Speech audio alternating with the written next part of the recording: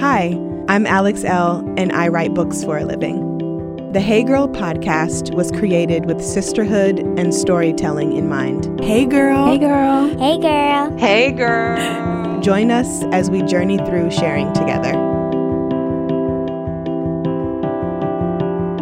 Hey girl! Hey girl! Hi Loria, how are you today? Hi there, I'm doing great. How are you? I'm doing good. I'm really excited to chat with you. I've been a fan and a follower for a while now, and I'm so happy you said yes to this, so thank you. Well, it is my pleasure because I'm inspired by you, so feelings mutual. So before we dive into the conversation, please let the Hey Girl listeners know who you are and what you do. Okay, my name is Loria Stern, and I am a chef and a baker, and I'm based out of Los Angeles, California. And I probably am most known for my edible flour pressed shortbread cookies. Yes, that me and my toddler just finished snacking on. She is Aww. so in love with them. She thinks it's really cool that there's flowers on them. I'm sure that everyone does, toddlers and adults. So, of course, I want to talk about how you stepped into being a chef and what inspired you to incorporate flowers in your baked goods. All right. Well, let's see. I've always been cooking since I was young. My mom was a terrific cook growing up, so I would always want to help her in the kitchen. And by the age of 10, I was making the whole Thanksgiving meal by myself, and my mom would kind of just check in on me. I remember that. So I was pretty good in the kitchen from a young age, but I didn't know that I wanted to make it a career until about 2012, probably. That's when I knew that, okay, I'm kind of interested and serious in working with food for, a living. It started, my first professional culinary job was in 2010 at a vegan cafe in Ojai, California. That's also where I grew up. So that was my first real job getting paid. And I was a veggie prep chef. So I would get there at 7 a.m, prep all the veggies. And it was great because the cafe used all organic, really high quality produce. So I loved that aspect. And I would get a free meal. So it was just great for me for those 8 months that I ended up working there. And then I guess I continued, just experimenting in the kitchen, and I started having just fun making cakes, and I was teaching myself all on YouTube. And then a friend of mine was getting married and then asked me to make her wedding cake. And I had such a great experience doing that I decided this is going to be my career. I'm going to be a fancy wedding cake designer. So I ended up moving to New York actually, I was dating somebody at the time, so I followed him to the East Coast and then just stalked a bunch of different really fancy cake designers like Ron Ben Israel, where, they're making pastillage flowers out of sugar paste, and, the cakes start at $10K or something crazy. So I was, stalking all these different places, and no one was returning my call. So I needed to get a job. So I just started working at a number of different restaurants and bakeries and cafe in New York, including the White Hotel as a pastry chef, Milk Bar, Ovenly, and, a handful of others. And none of those were the right fit until I realized that I should apply for a job at the bakery that I was going to every morning for coffee, which was called Bakery in Brooklyn. And they were a woman-owned European-style bakery. So I ended up really connecting with the owner and got a job there. And I ended up working there for about 2 years. So that was probably my biggest professional training in the culinary world. But in terms of the edible flowers in my baked goods and my, just my creations, that came about when I was working as a pastry chef at a high-end hotel while also enrolled in an adult ed medicinal plant class. And I would walk around with this group of mostly adults over the age of 60, I would say. And this is when I was 27.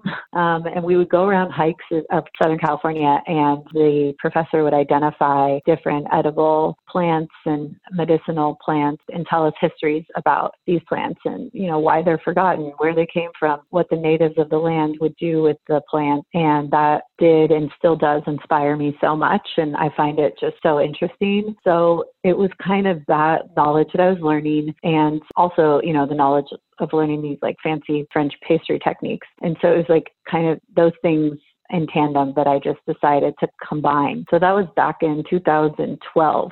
I started toying with those different elements together. And then it wasn't until 2015 that I started pressing the flowers onto the cookies, and that became like, its own thing. It's a beautiful thing. I love. Thank you. Yeah, it's exciting. It's like, it was never planned, but now I find myself owning, a pretty successful bakery business. So it's exciting for sure.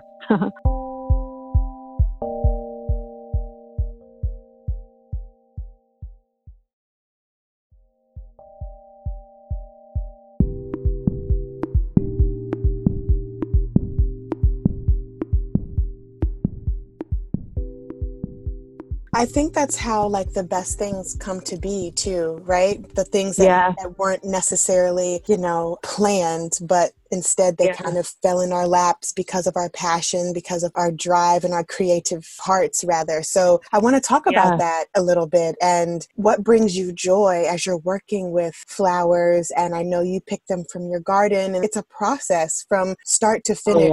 You're offering your customers and your clients this true experience. Like I've ordered from you a couple of times and just getting the cookies in the mail and opening the package. It's just a beautiful experience.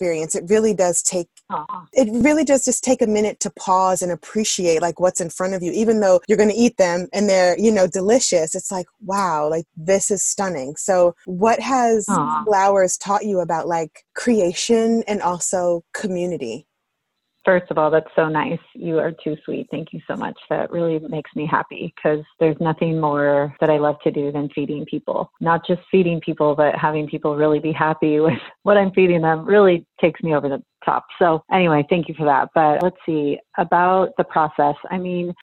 This is not a quick process. It's not something that can easily be scaled or it's almost like it sounds silly, but it's like kind of a spiritual process in some ways for me, just to watch the flowers, see, like I tend a lot of them myself, not all of them because I am selling so many cookies, but I am growing a lot of them by myself and watching them grow from a seedling to, a full-bloomed bush, yielding hundreds of flowers a week, and then discovering how to press them into the cookies and then to design them with other herbs. It's a lengthy process, but it brings me a lot of peace and calm, I would say. So, when I'm working, most of the time when I don't have, thousands of cookies to make in a week, most of the time when I'm decorating the cookies, it's kind of like a meditation for me. Yeah. And same with pressing the flowers. And I compare that art to similar to dyeing clothes because you don't know exactly how it's going to turn out. You know what I mean? Does that make sense? Like it does. It just depends what time of day you pick the flower,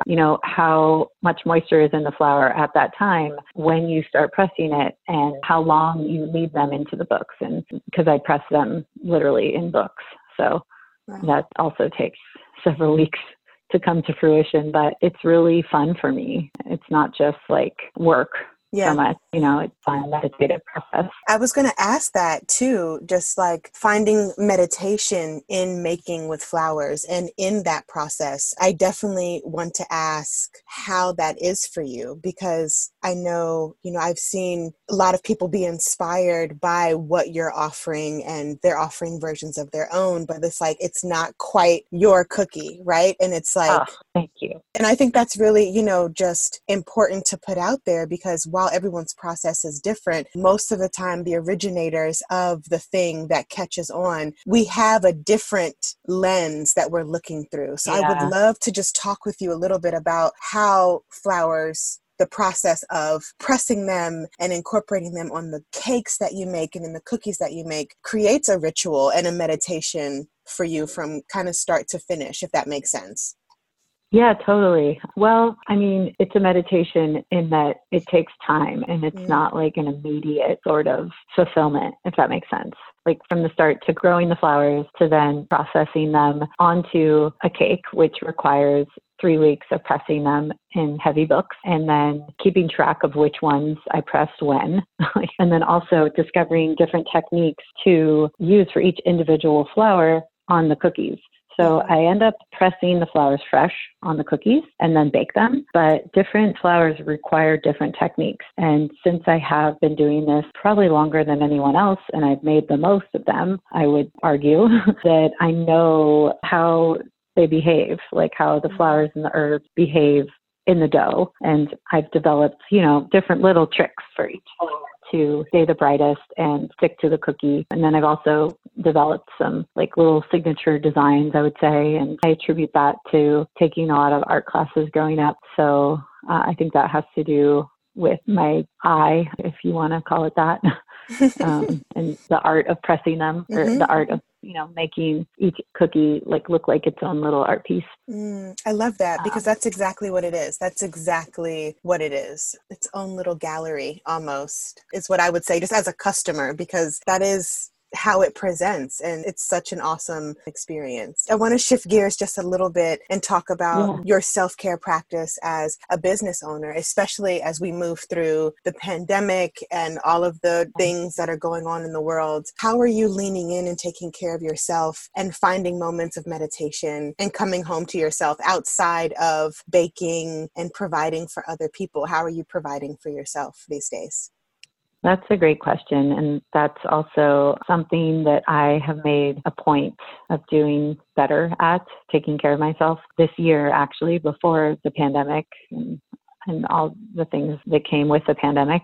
I decided this year I'm really going to put more energy into taking care of myself and more care. So I would say for me, I grew up playing tennis, and I played collegiate tennis and some semi-pro tennis tournaments after college. So for me, just sweating and being active is really important for my mental well-being. So this year I decided to play more tennis, which I am doing, and also go on long walks. So not as much running, which tends to be tough on the body, but like just a nice long walk at a good pace, I would say. So I try to do those things at least 3 to 4 times a week, which, it's like almost a luxury to do those things when you're so busy. But I am kind of holding myself to doing those things, because I know how much better it makes me feel. But in other ways, taking baths, oh my gosh, the best. And I ran out of Epsom salt last week, and I decided to just try kosher salt in the bath. And you know what? It worked great. So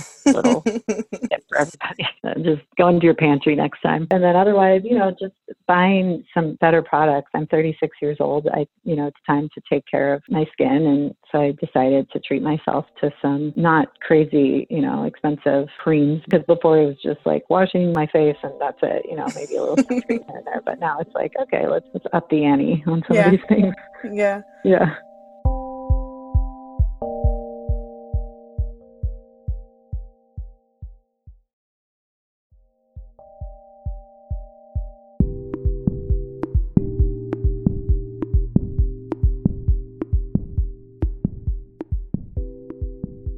I love it. So to round off our conversation, I have 2 more questions. And the first one is, do you remember making your first cake with your flowers and how that made you feel? Or even like your first big order? Like, do you remember feeling like, wow, this is it. This is sticking and this is what people want?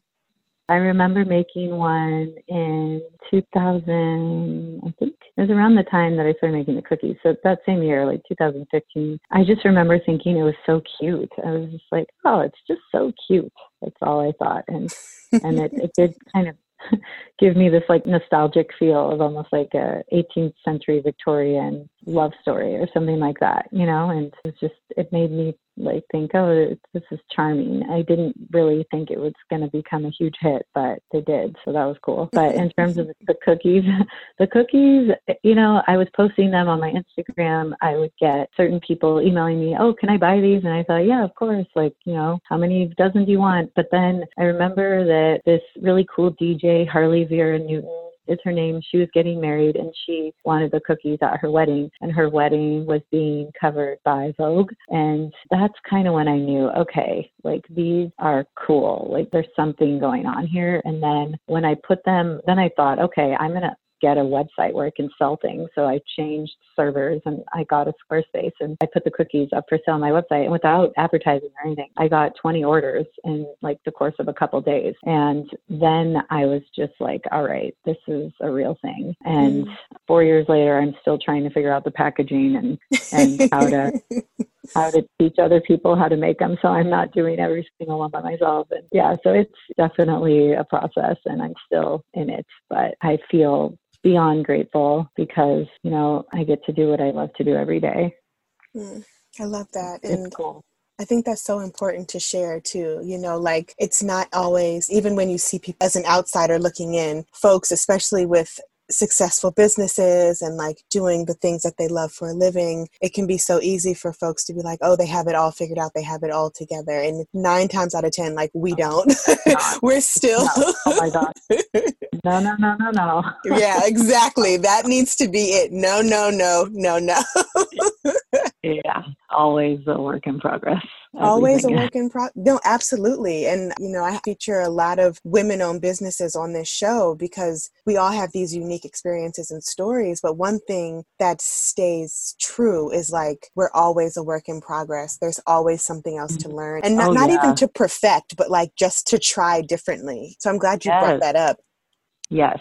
That, and it's like, you know, when you own your own business, you know, at the beginning, I was making all the cookies and then it gets to the point where there's too many ordered and now, you know, you're managing helpers. And then at the end of the day, you're not even doing what you started. Now I'm doing 20 other things rather than just making the cookies. So it's like your role is constantly shifting and then, which means you're constantly adjusting and trying to learn as you go, new ways, new things, you know, and do what you've never been taught to do. No one's ever told me how to figure out great packaging to ship cross country of baked goods, you know? So it's like, okay, yeah. So anyway, it's absolutely work in progress. So to round off our conversation, I definitely want to ask, what affirmation would you tell your younger self if you could mentor her today? Oh, my younger self. She's so sweet and cute, right? Just so naive. She tried hard. I would say to my younger self to not be so hard on myself, to just give myself a break and to not judge myself so much.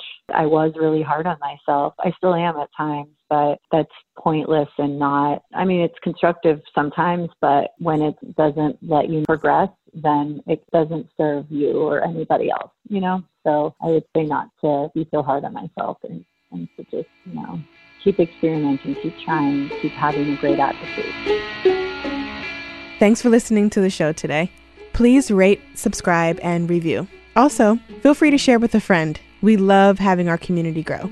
Music is by DC's own Kokai.